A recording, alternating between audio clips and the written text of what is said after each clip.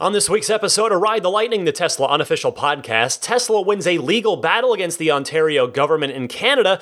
Another case brought by Tesla shareholders gets thrown away. Tesla has a new product they're about to sell, and more.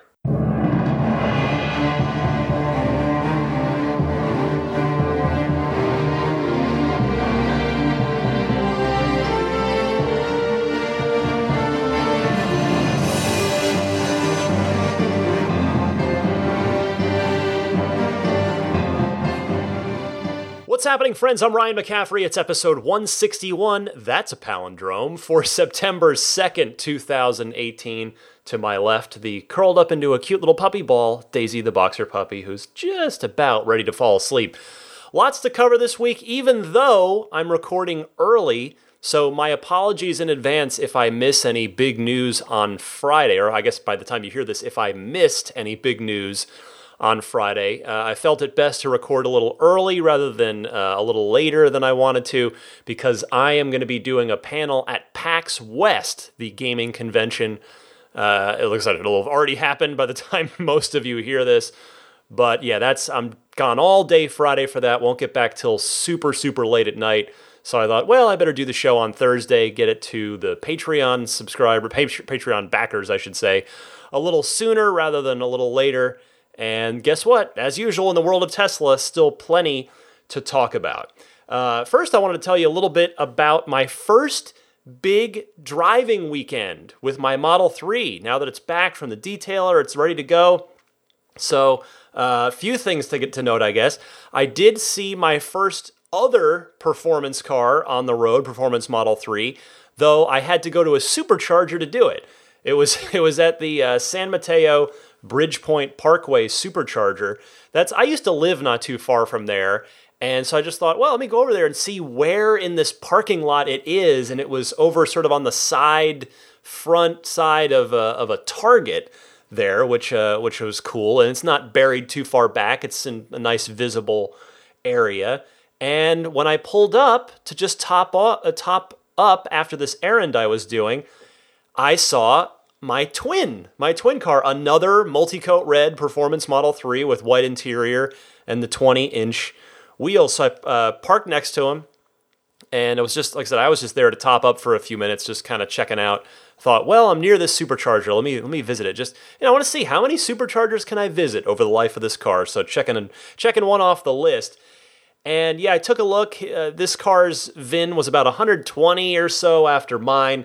So this person's car was probably built a day or two after mine. And thankfully, right as I was just finishing up my top-off charge, the gentleman and his either wife or girlfriend came back out to the car, and he was excited to see my car, just like I was excited to see his car. It was really great. We talked for a few minutes and just compared a couple of notes, and it really reminded me of my DeLorean days in the sense that just I felt this instant spirit of community, and it was mutual. It wasn't just me wanting to talk to this person. He wanted to talk to me too. So it really felt great. It was super cool. Love that. And yeah, so that's I never really thought about that with regard to superchargers, that they are inherently little mini community meetups. Now, not every time it's not gonna be like that every time. A lot of times, I'm sure people don't really talk to each other, and maybe they're just trying to get on their way. But I just like the idea that by default, all of you with a common interest are being pulled, just magnetized to the superchargers, as it were, and it gives you an opportunity while you're charging up, while you're waiting, to talk to other owners, strike up a little conversation. I think that's really cool. I don't know if Tesla, necessarily planned that intentionally. I mean, a supercharger just does what it needs to do, but I think it's a fun side effect of supercharging. So another thing, on the way to that errand, and thus before I went to that supercharger, I rolled up on the freeway to another red Model 3, and this got me excited because I have been waiting to encounter other Model 3s since I got mine. I'll be able to just acknowledge the other person and just give them the Model 3 wave. So sure enough, I was coming up on this guy and his family and their car and their red Model 3. And I could tell just from the way he was driving that he noticed me because he kind of backed off a little bit. So I came up next to him, looked over. We both looked over at each other. I gave him the Model 3 wave, the OK sign, and he gave it back. It made me so happy. It sounds like the silliest little thing, but it got me so fired up. Again, it just reinforced that sense that I was part of this community. It really, really felt good. And I have to say, not to get too selfish or narcissistic about it, but afterwards it got me thinking, like, he returned that Model 3 wave so quickly. I wonder if there's any chance that that gentleman was a listener of this podcast. So if you own a red Model 3 and you are heading south on 101 near the airport last Saturday and you exchanged Model 3 waves with another enthusiastic red Model 3 owner, that was me. So there you go. Then we did a big drive, took the family. We drove to Napa, which was about an hour and a half with traffic, even on the weekends here in the Bay Area. And I have to say, I'd been waiting to do something like that until I got this car. I'd been waiting for something like that for years, and I finally got to do it. And it was great. I used autopilot most of the way. Autopilot has mostly performed brilliantly, I have to say, through curves, through lane changes, through people merging in front of me, and just really it passed most of the tests with one significant exception that I want to mention, not only as for lack of a better term, a word of warning. I don't want to say it too dramatically like that, but more so if anyone from the autopilot team at Tesla happens to be listening to this, I'll tell you exactly what it was. So if there are any autopilot team members listening to this, they can go recreate it if they don't already know about this. So I was on the Bay Bridge heading east, and it was about 12:30 or so here in the summertime, obviously. So that tells you where the light was, and there were just bits of light coming through the sort of slits on the bridge, going right onto the far right lane where I happen to be, the far right eastbound lane. And it just for however it worked out this way, the bits of sunlight that were coming through were they looked exactly like lane markings, basically, like the dashed lane markings. And I had autopilot on, and autopilot freaked out and was like, take control immediately, red alert. I hadn't seen that yet. Because I could see on the screen too, it was completely confused as to where the line was for the lane. It thought that the reflecting sunlight patterns was the line, so it thought I was basically on and over and straddling the line, so it freaked out. So I didn't know that sunlight could do that to autopilot, but there you go. So just something it's got to be such a freak example of that I can't imagine most or hardly any of you would ever run into something like that, but just word to the wise, I guess. But we got up to Napa. It was a great drive. Had lunch at this place I'd been wanting to go to for a while, and it was cool. I got a really good street parking spot with nobody ahead of me, nobody behind me, just like between these two business driveways. I had just plenty of room, and it was cool. I saw right when I got out, there was a couple that stopped and were checking the car out and asked me, "Oh, can we take a picture?" And like, sure, go ahead. And I saw, as we were kind of walking away and walking around, I saw other people checking the car out in a very like enthusiastic, happy way. They really seemed to enjoy it. That it just made me happy. Again, it totally reminded me of my DeLorean days, because that stuff happened and happens all the time if you have a DeLorean, where because it's such a rare car and it's so recognizable from Back to the Future, of course. But it just rekindled a lot of great memories of having that happen again in this new car, in the Model 3. In fact, at one point on the way back, I traded thumbs ups with a boy who had to be maybe like 8-9 years old, because his family's car passed me by on the right lane.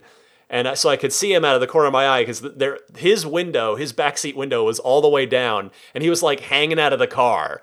He's just checking out the Model 3, very not particularly subtly as kids do. And so I looked at him and I just gave him a thumbs up and he gave me a thumbs up back. And it just, again, it's just joyous. That's really what it is. That it's just super joyous. And I those of you who already own Teslas know what I'm talking about. And those of you who have yours coming still, you're gonna experience it and it's gonna be fantastic. So that was that little adventure. And then the next day, last Sunday, I took the car to, let's just say, an undisclosed location that I knew well that would be safe to do some 0 to 60 runs. And the reason I wanted to do that is because, as I think I mentioned 2 or 3 shows back, I bought a Dragy, it's a little GPS that connects to your phone, the phone's GPS and this thing, and it's a performance measurement tool. And it's apparently reasonably accurate. It's even got built-in leaderboards, so you can see me on there. My username's Ride the Lightning, all one word. And so it was a flat spot. It was just like basically the perfect little spot to do this. And so I did a few 0 to 60 runs. First one I did was 3.5 seconds, 3.50. So just dead on, exactly what Tesla advertises. Did a couple more that were right there. And then the best one, I think my second or third one, was 3.49. And it was totally flat ground. The Dragy knows that. It measures elevation. So it'll tell you if it's an uphill slope a little bit or a downhill. And this was 0.0, totally flat. So that was super fun. And I'll tell you this, if you're wanting to get one for yourself, just another word to the wise. 2 things. One, putting your headrest, putting your head up against the headrest, actually for me, I thought it kind of intensified the feel of the acceleration, even though, when you're doing that, your head's not getting whipped back because you've already got it right there. But I think it's because you can basically feel your head being pressed into the seat along with the rest of your body. So it was that was a fun added to the roller coaster like sensation. And then the other tip I'll pass along is in the instructions, it says ideally they want you to mount the Dragy in the car somewhere. And it turns out there's a good reason for that. I was like, well, I don't want to mount this thing. I'm not going to use it all the time. There's a good reason for that though. I put it on the dashboard and nailed the accelerator, and the Dragy went flying into the back seat. But it still worked. So there you go. So just a word to the wise on that. And then the one other experience I wanted to tell you about before I get to the news. And by the way, I'm open to your feedback here. I'm excited to sort of share these experiences with you. If you'd rather I do them at the end of the show and just get to the news first, I'm very open to that, but for now, I'll just try it this way and I'll wait for feedback. Anyway, right now, I'm in the middle of my first experience with Tesla service. What happened was I happened to notice I was taking something out of my trunk last week, or maybe very beginning of the week, maybe it was. It was after I recorded the last show, I think. And I found there was a little, maybe an inch or less hairline crack in the taillight housing, on the right taillight, just in the housing itself. So I thought, okay, well, that's clearly just some sort of defect. I mean, whatever. I made a service appointment right online through my the My Tesla page. Nice and easy. Couldn't have been easier. I got an email from someone at the service center saying, hey, could you send us a picture? So no problem. Here you go. And I just was thinking, great, this is going to get totally taken care of. No problem. To my unpleasant surprise, I received an email back that said, from taking a look at your picture, we can see what appears to be paint damage near this, and thus there was an impact here, and so we're not going to take care of this under warranty. If you want to purchase the taillight housing, you can do that. If you want to make an insurance claim, you can do that. And it's just, I was really taken aback by this because this is a brand new car. This is my first service experience. And I wrote back and I said basically exactly that in a very respectful and courteous way, and just explained that I was like, well, no, there's paint protection film there, and you're seeing either the edge of the film, or I think there's a little bubble there that I've got a follow-up appointment coming up with the detailer to take care of those. He has a way of taking care of those, and so I explained that. And then the reply I got to that was a little disheartening. They said, okay, well, we'll make a one-time goodwill exception and replace this under warranty. And it was just like, well, hold on. I didn't say, this is just my inner monologue now. It's like, well, hold on. Yes, you should take care of it under warranty, but you're not doing this. You're not doing me a favor. This is a defect in the car. So, if it's either just some sort of defect in the housing itself, or, that particular part maybe, or it's possible, something at the factory could have bumped into it. I sent a note to Jeff, the detailer, and I said, listen, just be honest, did this happen? Did anything happen at your shop? And I completely believe him 100%. No, nothing happened to the shop. And so, yeah, I was just kind of disappointed at how Tesla handled that. And I wrote back and just said, well, I appreciate you taking care of it. And I'd really like you guys here on this thread. There were actually a few Tesla folks on the thread to take a look at this when the car's there, in addition to just the service technician. I'd like you all to see this in person. So when I dropped the car off today, I ended up having to leave it because I'm also having two other things came up. Well, one, I had put a note. I may have mentioned this to you guys in my delivery show.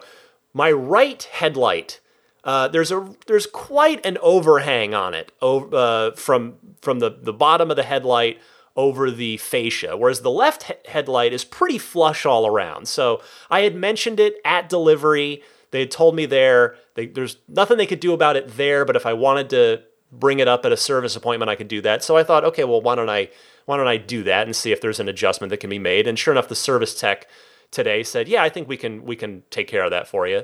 So that was good. He seemed confident. And then the other thing, I ended up having to leave it. I'd been hearing a sound as the car was moving the last couple days, and I thought, well, hopefully this is just a rock wedged in the tread. No, it was a nail, huge nail. So I'm waiting to hear as I record this whether or not it's going to be pluggable. It is right in the center of the tread, so it's not on the sidewall. So that's a good sign. Also, I didn't lose any air, so that seems like a good sign as well. So car's there, and because I'm in Seattle tomorrow, I won't be able to pick it up till Saturday morning rather. So I'll let you know how this service appointment ends up turning out. I will say when I got there, they treated me great. They were awesome. But yeah, I was a little disappointed I didn't get to kind of further resolve the taillight housing thing. I'm a little disappointed because I feel like if you're doubting that it's a warrantyable claim, which I get that Tesla has to guard against false claims. I totally get that. But, it was just an iPhone picture. I feel like they could have handled that a lot better. They could have said, listen, we can't guarantee that that we can replace this under warranty. We'll need to take a look at it in person to check the whole area and verify. I would have accepted that. But yeah, for them to just jump straight to, hey, we're not going to pay for this. We're not going to replace this. You're going to have to pay for it. I'm a brand new customer. The car's brand new. I feel I was a little disappointed that they didn't give me the benefit of the doubt on that, so I'll let you know how it goes. Anyway, let me move on here with a quick correction from last week. I got many, many, many calls and emails about this, so I'm going to let Corey from Southern California speak for all of you on this, but I do genuinely appreciate the correction. Here's Corey. Take it away.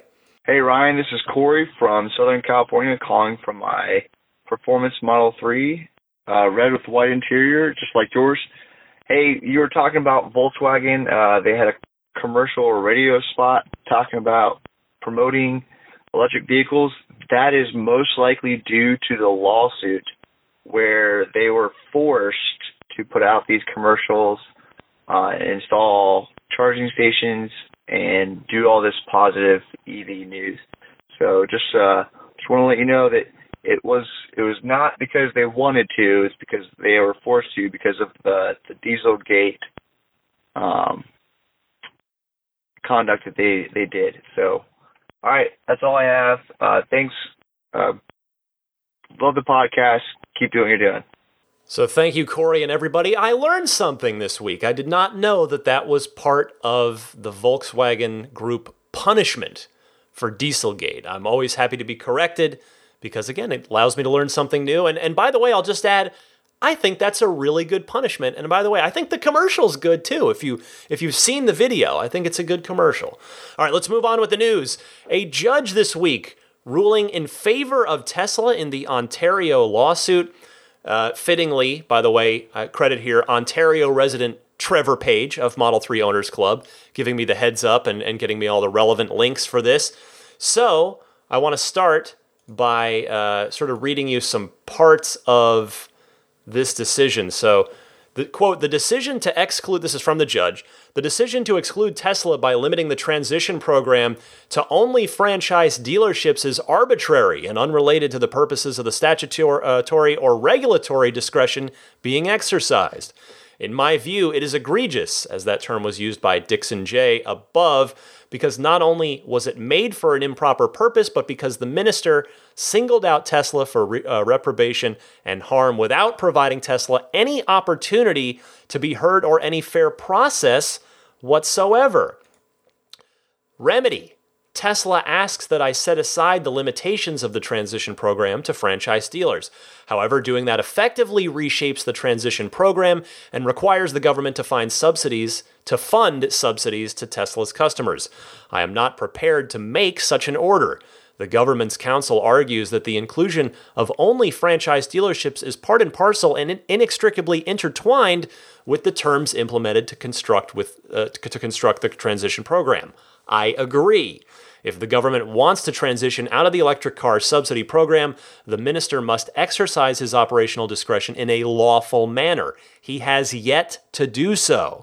I therefore quash and set aside the minister's unlawful exercises of discretion to implement the transition program announced on July 11th under the blah, blah, blah. So there you go. That is the details there. Again, you have to have listened, I think, to last week's episode to get the background on this. But I'll tell you, as I said last week when I did initially cover this seemed to be a pretty clear-cut case, even to a complete non-lawyer and pro-Tesla fanboy like myself. Because the fact that Tesla was able to use the Ontario government's own words against it to make its own case spoke volumes, I thought, and clearly the judge agreed. If I'm interpreting the judge's decision correctly, now this certainly isn't going to bring the program back, but it does seem like it may allow Model 3 order holders, S and X, I'm saying Model 3 only because S and X are actually too expensive to qualify for this program in the first place. But it seems like it might allow those with Model 3 orders who take delivery by September 10th, which is that transition period that was laid out for everyone else, to hopefully get their rebate. I really, really hope so, because the government, in my humble opinion here, really did its citizens wrong on this one. And that was Tesla's whole point in this case. Their point wasn't, hey, bring this back. It was, hey, it's fine if you're going to eliminate the program, just do so in a way that's fair to all parties involved. So glad to see that victory for Tesla, because at least it will set a legal precedent to hopefully prevent this from happening in the future, at least in Canada. I mean, their laws certainly don't translate here. But anyway, in other Tesla legal news, a seemingly fairly silly lawsuit was in fact thrown out. A group of shareholders had filed suit against Tesla for intentionally misleading them about the Model 3 production ramp. Reuters reports, quote, in a decision made public on Monday, U.S. District Judge Charles Breyer said that while shareholders claimed that Tesla fell short of its production goals, quote, federal securities laws do not punish companies for failing to achieve their targets. The judge also noted that intentionally misleading shareholders would be a problem, but that the plaintiffs were unable to show evidence of that. So, a small part of Tesla's drama with its shareholders, because as we know, most of that drama is with the short sellers. A small part of the shareholder drama comes to a close with this. Elon has talked about production hell. This is what this made me think of, is the production hell. And I wonder what Elon would say as to where they are in that production hell now. Are they up to the first circle, all the way, up and almost out? Are they out? Are they still deeper in that production hell? For some reason, this is like a weird stream of consciousness thing going on with me here, but for some reason that now reminds me of a song lyric by one of my favorite musical artists, one of my favorite bands, Roger Clyne and the Peacemakers, a wonderful independent Arizona band. If you remember the Refreshments from the 90s, their big hit was Banditos, and their other claim to fame is they wrote the theme song to King of the Hill, the very, very well-known Mike Judge show that ran for many years. Anyway, they basically reformed, most of the band reformed as Roger Clyne and the Peacemakers. But he has a lyric that says, "The best way out of hell is through the other side." I actually think about that lyric from time to time in my own life, and I wonder if Elon would agree with that, because that seems to be the path that Tesla is taking, that Elon has charted for them, probably because there's no easier way, that they do, in fact, have to go through it to get out. But so yeah, another lawsuit, another legal victory for Tesla there, and production ramping up, but clearly not to the level of satisfaction to the shareholders that filed this lawsuit. Next up this week, Tesla had a new product on their website. I'll talk more about that in a second. And it's not a car. It's a new portable charger for your phone or other USB charged accessory. Say hi to the Tesla wireless charger. It's $65, and it looks kind of like a teeny tiny Powerwall. Here's the product description before it disappeared. This is via Tesla's site. It's, quote, "The Tesla wireless charger is a 6,000 milliamp or 22.2 watt hour battery-powered inductive charging pad that features the same design language used in our energy products like Powerwall. In addition to wirelessly charging your device, you can also power up your phone with the integrated USB-C cable. For non-USB-C devices, use the USB-A port to plug in any USB-A charging cable. The built-in USB-A cable can be used to charge your wireless charger from any USB port." End quote. So that's the description. So there's a catch that I've been not so subtly hinting at here in this little bit, is that somebody appears to have maybe jumped the gun, because it is gone from the site. You can't search for it. You can't find it. It's not there. So I suspect it'll be back very soon. I have to imagine it'll be formally released in the not too distant future. Now, Tesla is still selling the Power Bank, which, if you haven't seen it, is a similar device, and it doesn't do Qi wireless inductive charging, but the Power Bank is $45, and so I wonder if they're going to phase that out, or if they will sell both of them once the wireless charger comes back online, to have basically a wired and a wireless charging version. On a related note, by the way, the Jada wireless charging pad folks reached out to me this week, which I'll tell you about in a second. And that conversation, that email, reminded me that I never gave you guys an update on my experience with the Jada wireless charging pad. You'll remember, before I got my car, I had taken it to Michael from Milbray's house and his car, and we put it in his. And I had mentioned, it seems great, it looks great, seems nice, good quality, but it slid around. It just did not, it was not firmly in place, and it was super annoying that it slid around. Well, they reached out to me to tell me there are sticky feet. And in Michael and I's defense, the little feet, the cover over the sticky feet was clear, so it was not super obvious. So once we found that out, well, sure enough, his works great now, and then I got his, and so we just traded basically, because mine arrived first, and we tried it in his car. So I peeled off the sticky feet, and I put it right into my car right when I picked it up from the detailer a week ago now, 2 weeks ago, and it works great. It sticks in there fine. So that did it.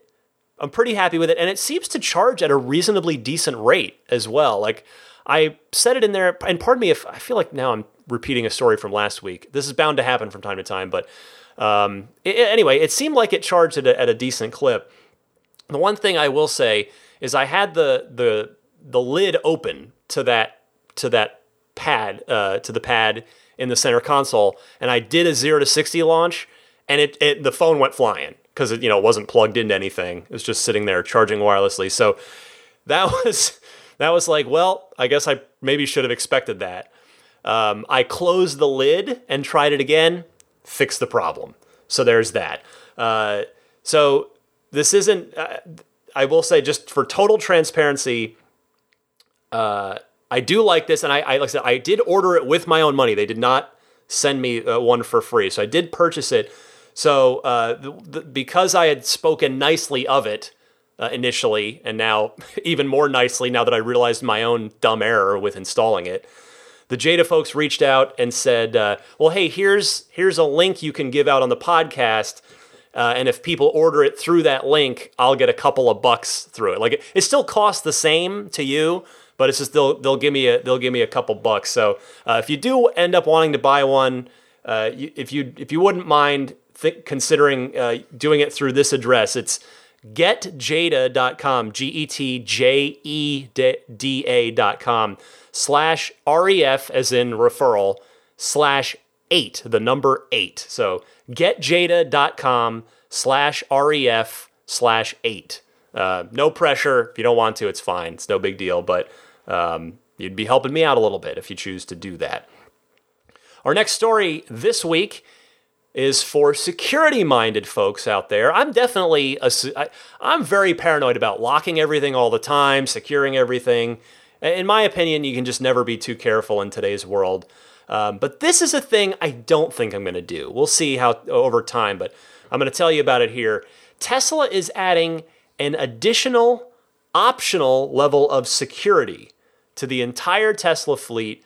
You can put in a PIN number if you want that has to be entered before the car can move. So even if someone got access to your car, they wouldn't be able to move it without this code. So the story is via Electrek, hat tip to them.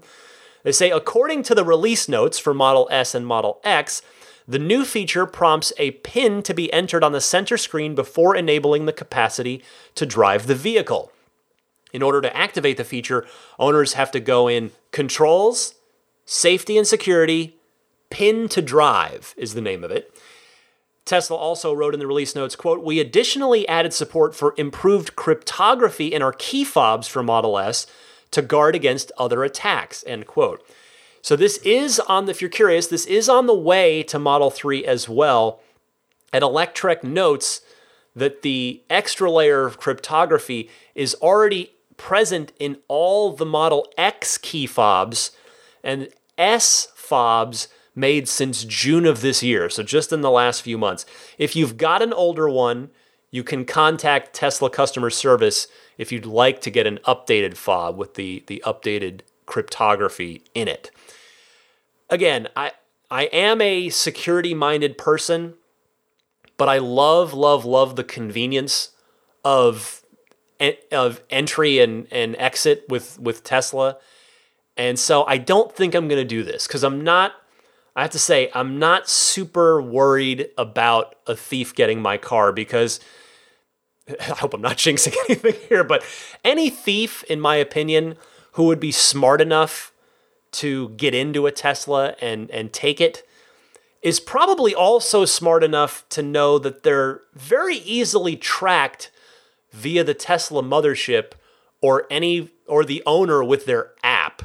So, that means the police can also track them very easily, either via the mothership and or via the owner's app that they can look at anytime they want. So I'm not too worried. I'm probably not going to go for this, but it is there. If it makes you feel good, if it helps your peace of mind, you'll be able to implement. You can implement it now on S and X and coming soon to Model 3. Couple of more stories this week. The folks on the Tesla Motors Reddit, in fact, specifically, this was posted by a user who goes by the username Houston_we have a problem. And that's the original source. And then I saw the story on Electrek that alerted me to this. Well, anyway, they dug up a patent application from Tesla that could automate turn signal usage. It's labeled Patent by Tesla to automate turn signaling using onboard radar and cameras. This description comes from the application, quote, an embodiment includes a method of automated turn signaling, the method comprising determining via the processor that a vehicle will cross a lane line or turn based on a measured steering angle value that is within a value range stored in a memory, wherein the car includes the processor, the memory, and the turn signal source, and activating via the processor the turn signal based on the determination that a vehicle will cross a lane line or turn, end quote. I gotta say that I'm not an engineer or a scientist. This seems like something that would be really hard to get right, especially with a high degree of accuracy, because the car seemingly isn't going to know when I might want a lane change. I wonder if it's basically going to be capable of, as soon as you even start to flinch, like, because a lot of people, you can tell, like if you look at a car in front of you, usually I can tell when they're going to change lanes before they change lanes. So maybe that's just something that they can teach the processor in the car, the autopilot APU, and do it that way. I don't know. So we'll see. I mean, I would encourage anybody to call in if you've got any either ideas for this or thoughts on what it might be really good at or maybe not so good at, like potential challenge areas for this patent and this application of it.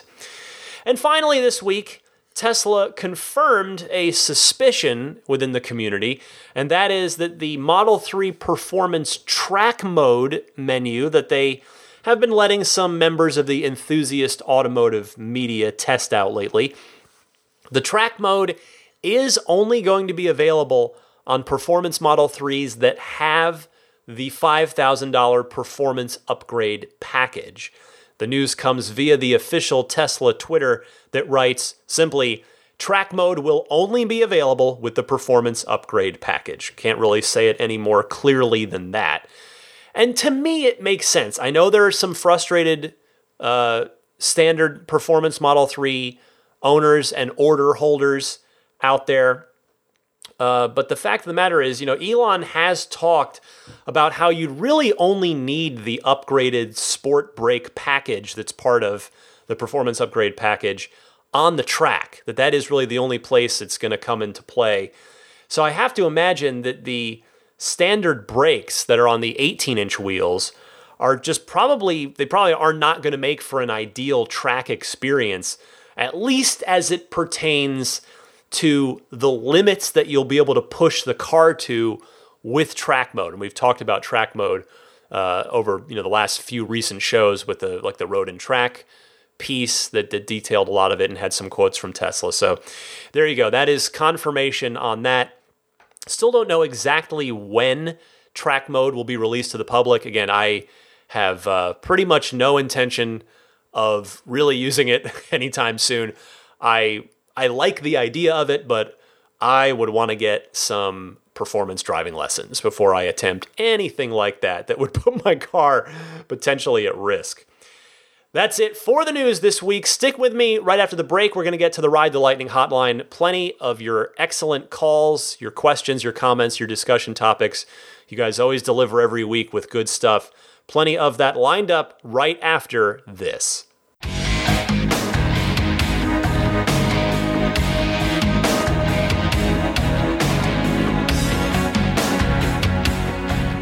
Welcome to the Ride the Lightning hotline, the place for your questions, comments, discussion topics. I love this part of the show, love hearing from all of you. Reminder that you can call in one of two easy ways. Either use your smartphone's built-in voice recorder, record something, please try to keep it to a minute and a half tops, and email that file to me at teslapodcast@gmail.com, or you can call in anytime, day or night, and leave a message on the toll-free Ride the Lightning hotline. That number is 1-888-989-8752. That's 1-888-989-TSLA. And if you know someone special with an upcoming birthday, anniversary, graduation, or some other special occasion, you can give them a unique gift of recorded voices from friends and family telling them why they're special. The recordings can be podcasted like I do with them, or put them onto a keepsake. Visit lifeonrecord.com to learn more. Let's kick it off with our friend Mark in Simi Valley, who wants to talk about, he has an idea for autopilot. Mark, go ahead. Hey Ryan, this is Mark from Simi Valley, California. Calling to, for one, thank you very much for answering my question regarding the delayed updates for the Model 3 on your last podcast. And fortunately, I've been receiving updates since then. I've gotten 2 since I left you that message. So that's great. So which kind of leads me to my other question I had for you was, with the latest release of the firmware version 2018.32.2, they've included the 2-week trial period for autopilot. Since autopilot was something I chose not to purchase just because the rear-wheel drive long-range model was kind of pushing my budget already, I decided not to get that. But now that I've been using it, I can see that there's going to be times in the future where it'd be really beneficial to have that functionality. Say, for example, when you go on a long road trip or a vacation or something. So I was wondering if Tesla would ever consider having some type of daily or weekly or monthly subscription, like on demand use for the autopilot.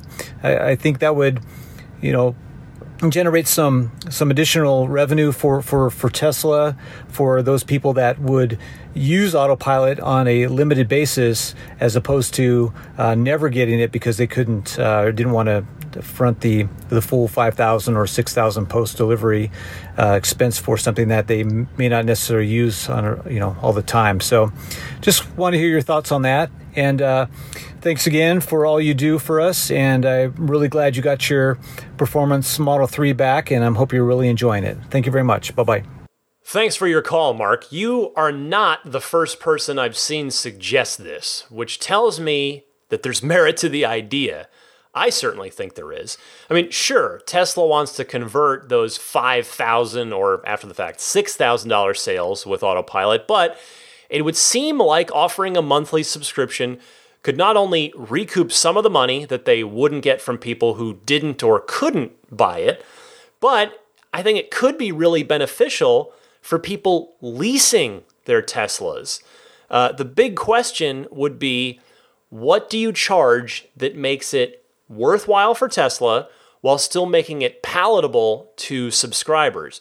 The real answer is probably a lot more complicated than what I'm about to say, but let's say you want to make as much money on it via subscription, if not more, as somebody who buys it up front. So let's say $5,000, and let's project that over 5 years. That is $83.33 per month, which means I would suspect that Tesla could probably get away with charging $99 a month for it. Would that work for you? I wonder, would that work for people? I don't know. I mean, that's $100 per month for autopilot. That's interesting to think about. I don't know.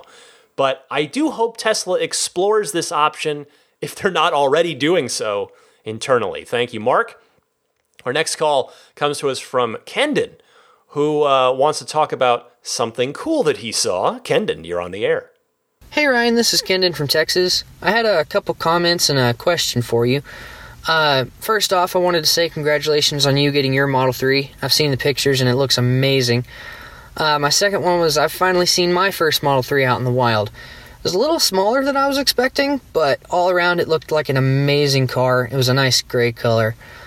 My question for you was that since Teslas are electric vehicles, I figure there's not much maintenance required to a Tesla versus a standard ICE car, being that ICEs have oil changes and a few other things like that. I was wondering if you could actually shed some light on what maintenance is actually required for a Tesla.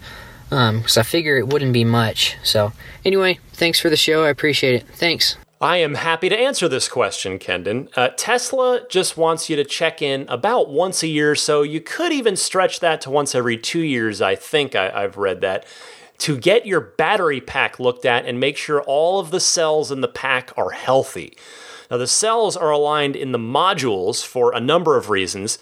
This is one of them, so they can replace a few of them rather than the whole darn pack if you have a problem with some cells. Other than that, it's basically just tire rotation, tire alignment, and windshield washer fluid. That's about it. That's what you're looking at with the Tesla. So hope that helps. Our next caller is Andy in Leamington Spa, who he saw something cool as well. Andy, please tell us about it. Hey Ryan, it's Andy here from Leamington Spa in the UK. Love the podcast, particularly recently hearing all about your awesome P3D.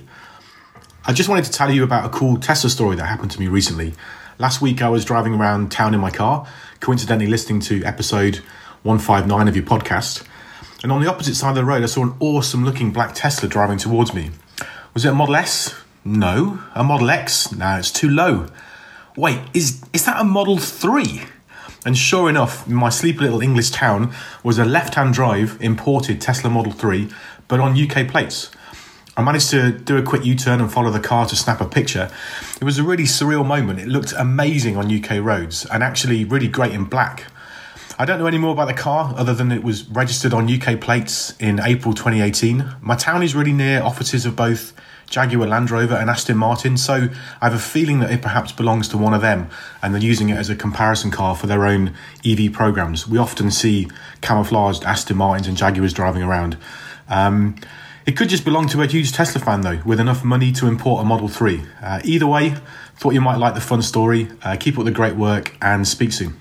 First of all, Andy, you're in Leamington Spa, which I've actually been to. I've only ever been to the UK a couple times in my life. One of them was, it was like 4 years ago already.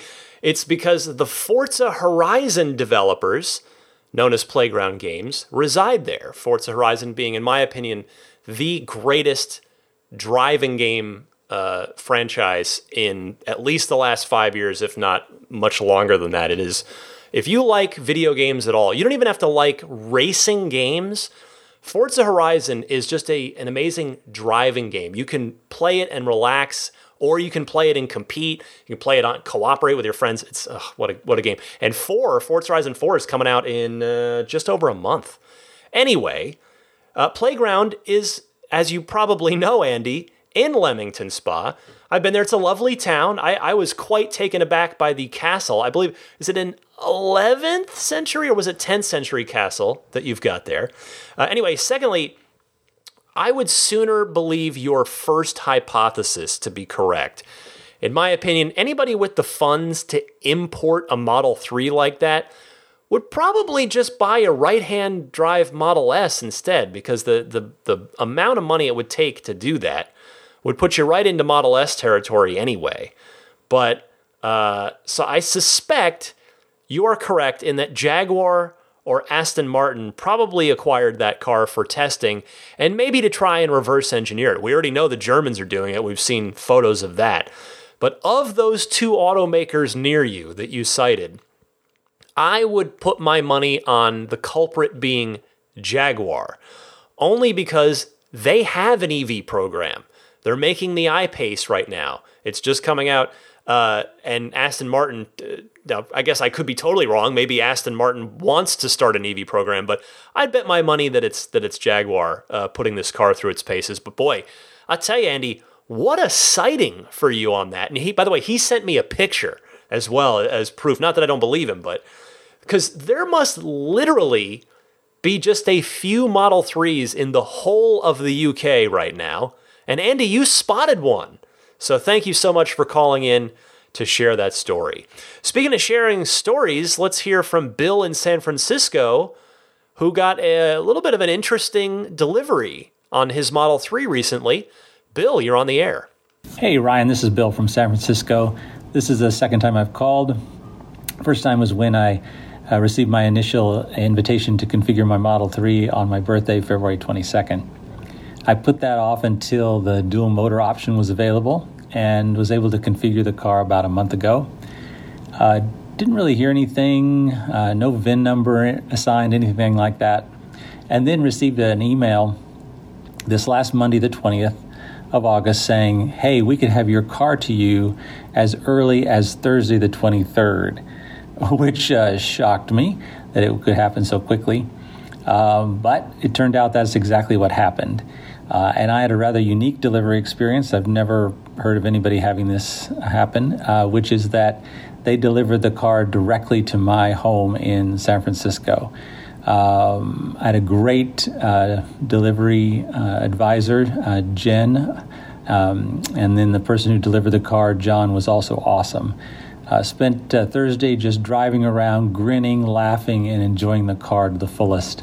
So just wanted to share that with you. It is such an amazing vehicle, and I can't wait to hear other people's experience getting the car. So thanks for the podcast, everything you do. Really appreciate it. Thank you. Home delivery. Wow, that's super cool. Bill, I'm curious to hear more about this. Did you have the option of Fremont Delivery Center pickup or home delivery, or was that just what they told you were getting? I'm curious about that. And did the truck, because I live and work in San Francisco myself, so I'm going to ask you, did the delivery truck have any issue getting the car to you on tight San Francisco streets, assuming that you live on or near one, as much of San Francisco is? And I'm also curious, did your delivery specialist spend a lot of time with you, or were they in a bit of a rush to go deliver more cars? And on that note, were there more cars on the truck, or was it just yours? So yeah, I wonder, Elon did this, like Elon delivered somebody's car to their house. So I wonder if this is sort of the next phase of testing that program, or if this was just a one-off, or what. I mean, from your call, it sounds like you didn't request home delivery. So I'm curious about this. We'll see how the program develops, I guess, in the coming months. Our next call comes, if I heard correctly, sometimes it's a little tough for me to discern on the MP3s, but I believe it's Dan, if I have that correct.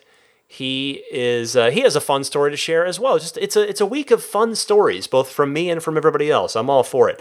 Dan, you're on the air. Hey Ryan, this is Dan A. from Portland, Oregon. Took delivery of my Tesla early May and have been absolutely loving the Model 3. Just wanted to let you know, end of June, I was driving along and pulled up next to someone. They rolled their window down, person in the passenger seat, and he's like, oh, is that the Model 3? That's great. And then he gave me your Tesla Model 3 Wave, and didn't even occur to me what was happening at the time until about 30 seconds later, and I was like, oh, yeah, okay, that's what it is. So someone out there has taken that up and is rolling with it. Thought you'd appreciate that. Appreciate the show. Thanks for all you do. Yes, it's spreading. Even like I talked about at the beginning of the show with the guy that returned my Model 3 Wave.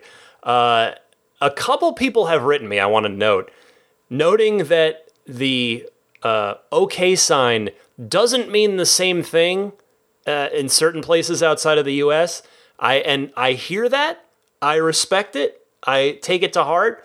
But I think pretty much everyone in the U.S., at least, where most of my listeners are, understands that the OK sign has a positive, non-insulting connotation. So I guess I should just add like a bylaw to the Model 3 Wave rules, and that's don't do it outside of the United States unless you've specifically double-checked to make sure that no one will misunderstand your intentions with it. All right, next up is our friend Matthew from Colorado, who needs a little help discussing EVs and their environmental friendliness. So Matthew, how can I help? Hello, it's Matthew here from Colorado again. And me and my dad actually saw the same commercial that you featured on your show last week.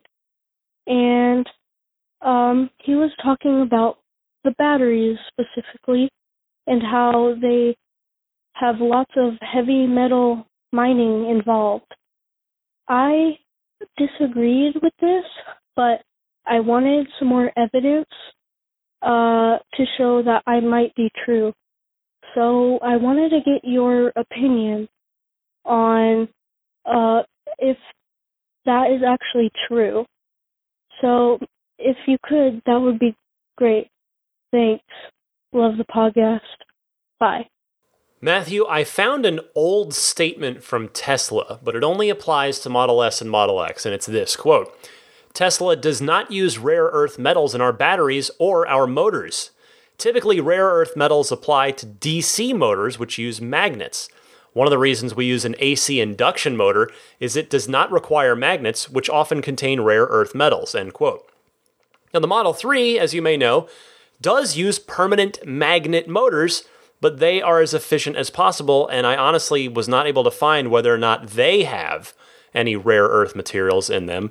But I can tell you for sure that Elon Musk has said that in the future of battery technology at Tesla, the next generation of Tesla batteries, the goal is to not use any cobalt, which is another material that's often cited by critics in their argument about why they think electric vehicles are not as good for the environment as companies like Tesla say they are.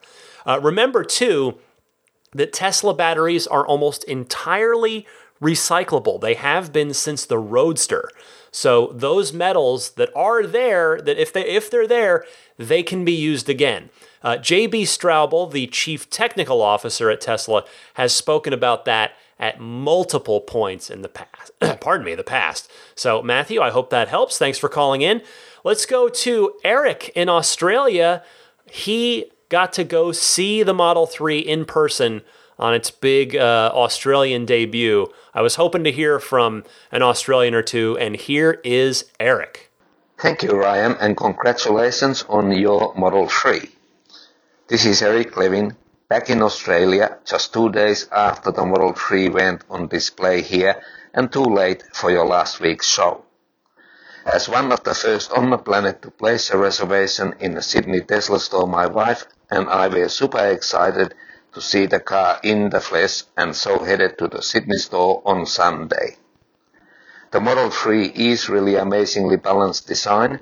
The car looks so good from every angle, and so much better in real life than in any photos or vids that we have seen.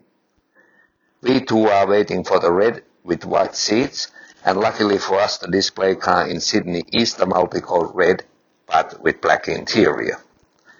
Over the past 2.5 years, we have occasionally wondered if the car is worth the wait, but that question has now been answered. Definitely worth it, even though we still have most likely close to a year before deliveries will start here. So happy that you got yours, and looking forward to hearing your experiences in the spirit of adventure. Cheers and safe travels. Thank you so much for these impressions, Eric. Australian Model 3 reservation holders are going to be, really by no choice of their own, some of the most patient reservation holders in the entire world. So it makes me happy to hear that seeing the car and experiencing it in person renewed your resolve to wait for it. I can tell you that based on my experience with my car so far, the long wait is well worth it. So cheers. Also, shout out to David in Brisbane for calling in on this topic as well. Next up, our friend Bob from Austin. 2 more calls, the penultimate call here. The honor goes to Bob from Austin, who talks about a couple different topics here. Autopilot and a potential flaw in it is one of them, and the long wait, speaking of, the long wait for your Tesla being his other topic. Bob, you're on the air. Hi, Ryan. It's Bob from Austin. First of all, on your new car, congratulations for you, and I imagine that you've experienced something that most of us have that it's hard to describe until you feel it, and that is once you finally get your car, all is forgiven. When we ordered our Model S, we had to wait 2 months, and that seemed to be forever. I cannot imagine how long it seemed for you, but the day we picked it up, it all went away, and it was great, and all that waiting was worth it. Anyway, the reason I called is there's an article in Wired magazine which talks about why Teslas keep hitting, as they call it, the stopped fire trucks. The examples of Teslas crashing into stopped cars on the highways. And it's a nice discussion of the way the radar works, that the radar is designed to detect other moving objects and does so very well. And that's why it works so wonderfully in stop and go or the autopilot lane keeping traffic. But it's not designed to detect still objects and react to them properly all the time. In fact, the Tesla manual and other car manuals say we're not designed to stop for a stationary object. If you're going down the highway and a car in front of you pulls out of the lane because it's avoiding a stopped car, your car may or may not stop. It's something all of us recognize, but some drivers don't seem to. They see a stop car ahead, they say, I'm not worried, my Tesla will stop. And it doesn't, sometimes with sad results. So just pay attention to the manual, pay attention to driving, and remember you're in charge. Your car is not driving itself everywhere all the time. It does have some wonderful capabilities, but you have to remember what they do and recognize its limitations. I never come up to a stop sign with stopped cars and say, I'm not worried, my car will stop itself. I always take over, slow down, and I have a safe and comfortable trip. Happy motoring. Thank you for the call, Bob. It's great to hear from you again. I think you make a really good point about the level of sophistication that the current autopilot system has. It's a lot relative to everything else out there, but it's not what some people think or wish it is yet. Now that I have my car, I've been asked about autopilot by a lot of various people in my life. And the explanation that I've been giving them for what it is and what it does is I've basically been saying that it's cruise control on steroids. You know, it sees the lines in the road and the cars around it, and it follows the car in front of it if that applies, and or it stays between the lines. I mean, that's basically it. No more, no less. It doesn't read traffic lights. It doesn't manage intersections or anything like that. I still think, and I'm going back to something that I said on this podcast a long time ago, that there should be a mandatory training video that you have to watch on your car's center screen before you're able to use autopilot for the first time. And as a semi-relevant aside to this, remember that Tesla switched the autopilot system to be, and I'm not talking about AP1 to AP2, I'm talking about, remember, they flipped it to be a primarily radar-driven system with support from the cameras, whereas before the Joshua Brown accident, it was the other way around. Now, I'm not making any judgments whatsoever here. I want to be super clear about that. But I do wonder, as a curiosity, with these fire truck mishaps that seem to be popping up from time to time. There's been more than one, so it's a little strange. But I just as a curiosity, if the old system, the camera first system that was supported by radar, if that would see things like stationary fire trucks, or whether it would make a difference or not. Bob, thanks for calling in. Our last call this week, the honor goes to our friend Lawton from Chicago. I believe Lawton, if I remember right, I think he's sort of my original regular caller, like the first regular caller that I ever had. And I'll always appreciate Lawton for that. He's been with me for a long time. Great to hear from him. He calls in here about Elon Musk's maturity, even if the privatization thing is no longer on the table. But let's hear from Lawton. Hi, Ryan. It's Lawton from Chicago. Want to comment on the topic of Tesla going private and Elon's recent New York Times interview. I completely agree with your thoughts on episode 159 regarding Elon's New York Times interview and the need to reduce the pressure on Elon. While this is a crucial time for Tesla in terms of ramping up Model 3 production and sustaining profitability, Elon's long-term health and happiness is of the utmost importance. The past few months, I've noticed the increasing maturity of Tesla. Examples include the efficient creation of the GA4 line at minimal cost and a sprung structure to focus on autopilot features and safety, rather than a one-time flashy demo of cross-country self-driving. Taking the company private would be another mature decision, as it puts less pressure on them to perform poorly and instead allows them to focus on the long-term growth of the company. I'm glad to see Tesla starting to delegate responsibility to put less pressure on Elon. Another Silicon Valley company you may have heard of, Apple, had success with a similar approach. Steve Jobs used to do entire Apple keynotes by himself, But over time, he started to have senior team members present their areas of expertise, just like Elon did on the last quarterly earnings call by involving members of the Autopilot team. Hiring a dedicated chief operations officer to help take the burden off Elon makes perfect sense. One of the keys to Apple's success was the expertise of then COO Tim Cook to make production more efficient on a massive scale. Hopefully, the right COO will allow Elon to focus on the long-term direction of the company and less on daily operations. While Tesla is making great progress in building the machine that builds the machine, the most important part is its human heart and soul. Tesla is at its best with Elon being Tesla's heart and soul for years to come. Thanks as always for terrific podcasts and continuous support of the Tesla community. Look forward to your thoughts.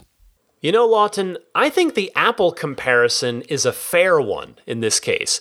I would say that Elon and Tesla, though, have it even harder than Jobs and Apple did 10, 15 years ago, because not only is social media a force in society now, which it was not back then.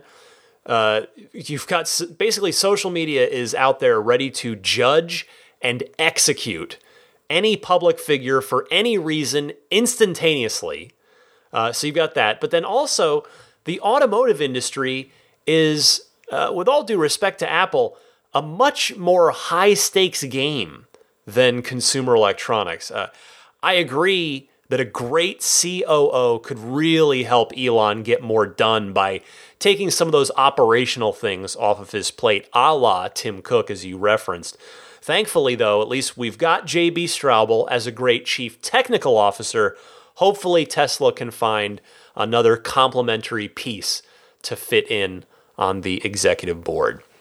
Thanks, Lawton, and thanks to all of you for calling in. Again, I really encourage you to participate if you are so moved. If you've got a Tesla question, comment, discussion topic, want to react to something I said, something one of the other callers said, and keep the discussion going, you can either use your smartphone's voice recorder, record something, email it to me at teslapodcast@gmail.com, or you can call in anytime, leave a message on the Ride the Lightning hotline, the toll-free number, once again, 1-888-989-8752. Be right back to wrap things up for you, do some plugs right after this.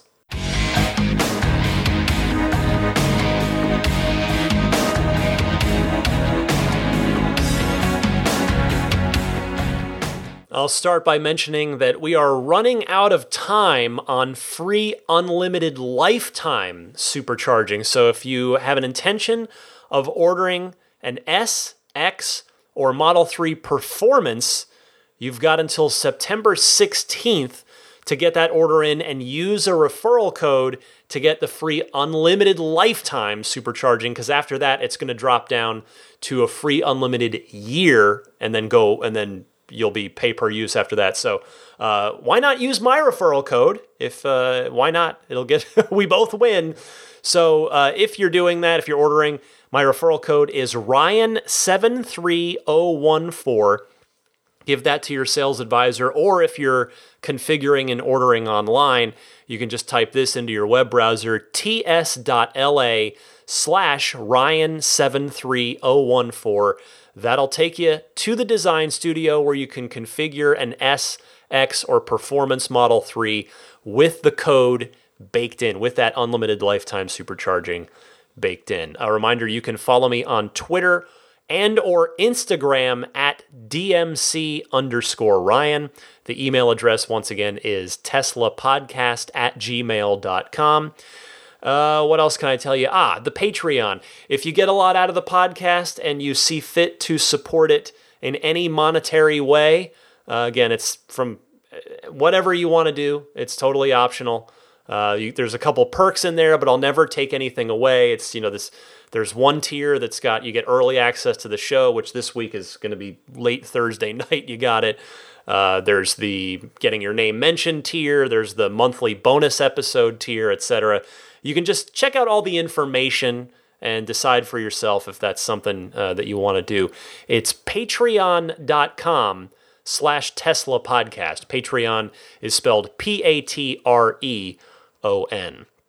As for the Patreon producer tier, those folks get their name mentioned each and every week. I want to start with a shout out of the newest Patreon producer, and that is Cookie at ev-alliance.co.uk. So thank you so much, Cookie. We've also got, of course, Paul Hussey, DJ Harbaugh, Pete White, Wolfgang Obergen, George Cassiopo, David Brander, Jonathan Wales, Alexi Heft, Logan Willis, Matthew Para, Michael Lester, Robert Miracle, Jason Chalukas, Emotion Rentals, Tim Hyde, Marcus Mayenschein, Lee Sweet, Lars Hoffman, Peter Chalet, Harold Plug, Kenneth Martin, Michael Callahan, Rome Strack, David Vakil, Ulrich Lassa, Luke A., Eric Randolph, David Nondahl, Luke Miles, Stefan Joris, Gabriel Salays, Jerry and Mary Smith, Ketafuki, Brian Hope, Rick Sinta,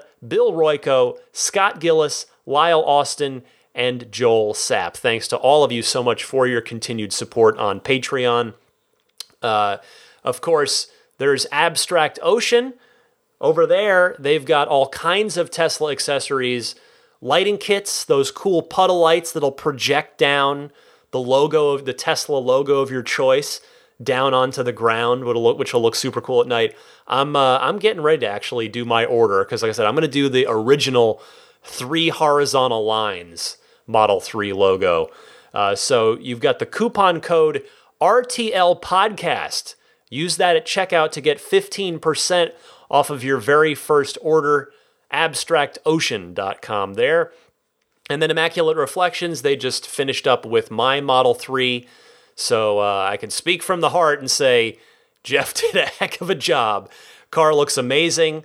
I'm going back for my follow-up. I've got to get my, once I get my spoiler and badge, we got a ceramic coat the last panel. We're not putting the ceramic coat on at his advice because it's so slick that I'd rather not try to put the badge and the spoiler over a super slicked out surface. So still waiting to do that. That'll be hopefully I'll let you know when Tesla tells me that the spoiler and badge are ready to go. But yeah, irdetailing.com if you want to learn more about Immaculate Reflections. If you're either in the Bay Area, the greater Bay Area, and or you're taking delivery in Fremont or somewhere else in the Bay Area, and that's Immaculate Reflections would be a good way to go to consider your detailing needs and desires. I think that is everything. Subscribe, again, free thing just to get the show to you each week rather than you going to go get it. iTunes, Google Play, Google Podcasts. Apparently, Google Play Music, there's been twice, 2 of the last 4 episodes, there's been a problem on their side. So if you're a Google person, a Google Android user, maybe consider checking out the Google Podcasts app that's fairly new. I hear good things about that. But anyway, you can subscribe to the podcast on iTunes, Google Play, Google Podcasts, Stitcher, TuneIn. That's TuneIn, of course, is in the Tesla, Spotify, or the hosting site where you can grab individual MP3s and or the RSS feed. That's found at teslapodcast.libsyn, LIBSYN.com. That's enough blabbering from me, I think. Another hour plus show this week. Happy to be with you. I'll tell you, I've been driving this Model 3 around that I waited so long for, and I emotionally invested so much into it, and financially as well, of course. But it's really been amazing so far. I'm just so grateful for the opportunity to have this and to be part of this, and for all of your support.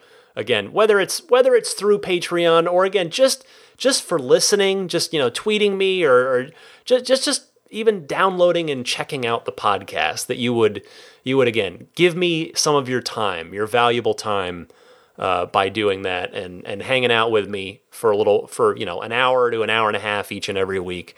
I sincerely appreciate it. I'm trying not to take any of this for granted, is what I'm trying to say. I try to do that in life in general. I'm so lucky and blessed to have a lot of great things in my life and great people, and I try not to take any of it for granted. I'm a human being. I think I get guilty of it from time to time, but I always do my best to stay grounded and stay aware of all these great things in my life. And this podcast is one of them, and the car is one of them, and it's been awesome. So thank you all for being a part of this with me and helping make it possible. I sincerely appreciate it. I really, really, truly do. And with that, I send you off. Happy electric motoring, and I'll see you all back here next week. Oh, quick reminder, the September Patreon exclusive bonus episode with all those great extra phone calls that I can't get to during the regular weekly shows. I'm going to be recording that, or I guess by the time most of you hear this, I'll have recorded it. It should be up because we got the 3-day weekend. So it's not only the right time anyway, but it's a good excuse for me to have the time, set it aside, and get it done. So if you're at that tier on the Patreon, take a look for that September bonus episode this weekend. Anyway, happy electric motoring, everybody, and I'll see you next week.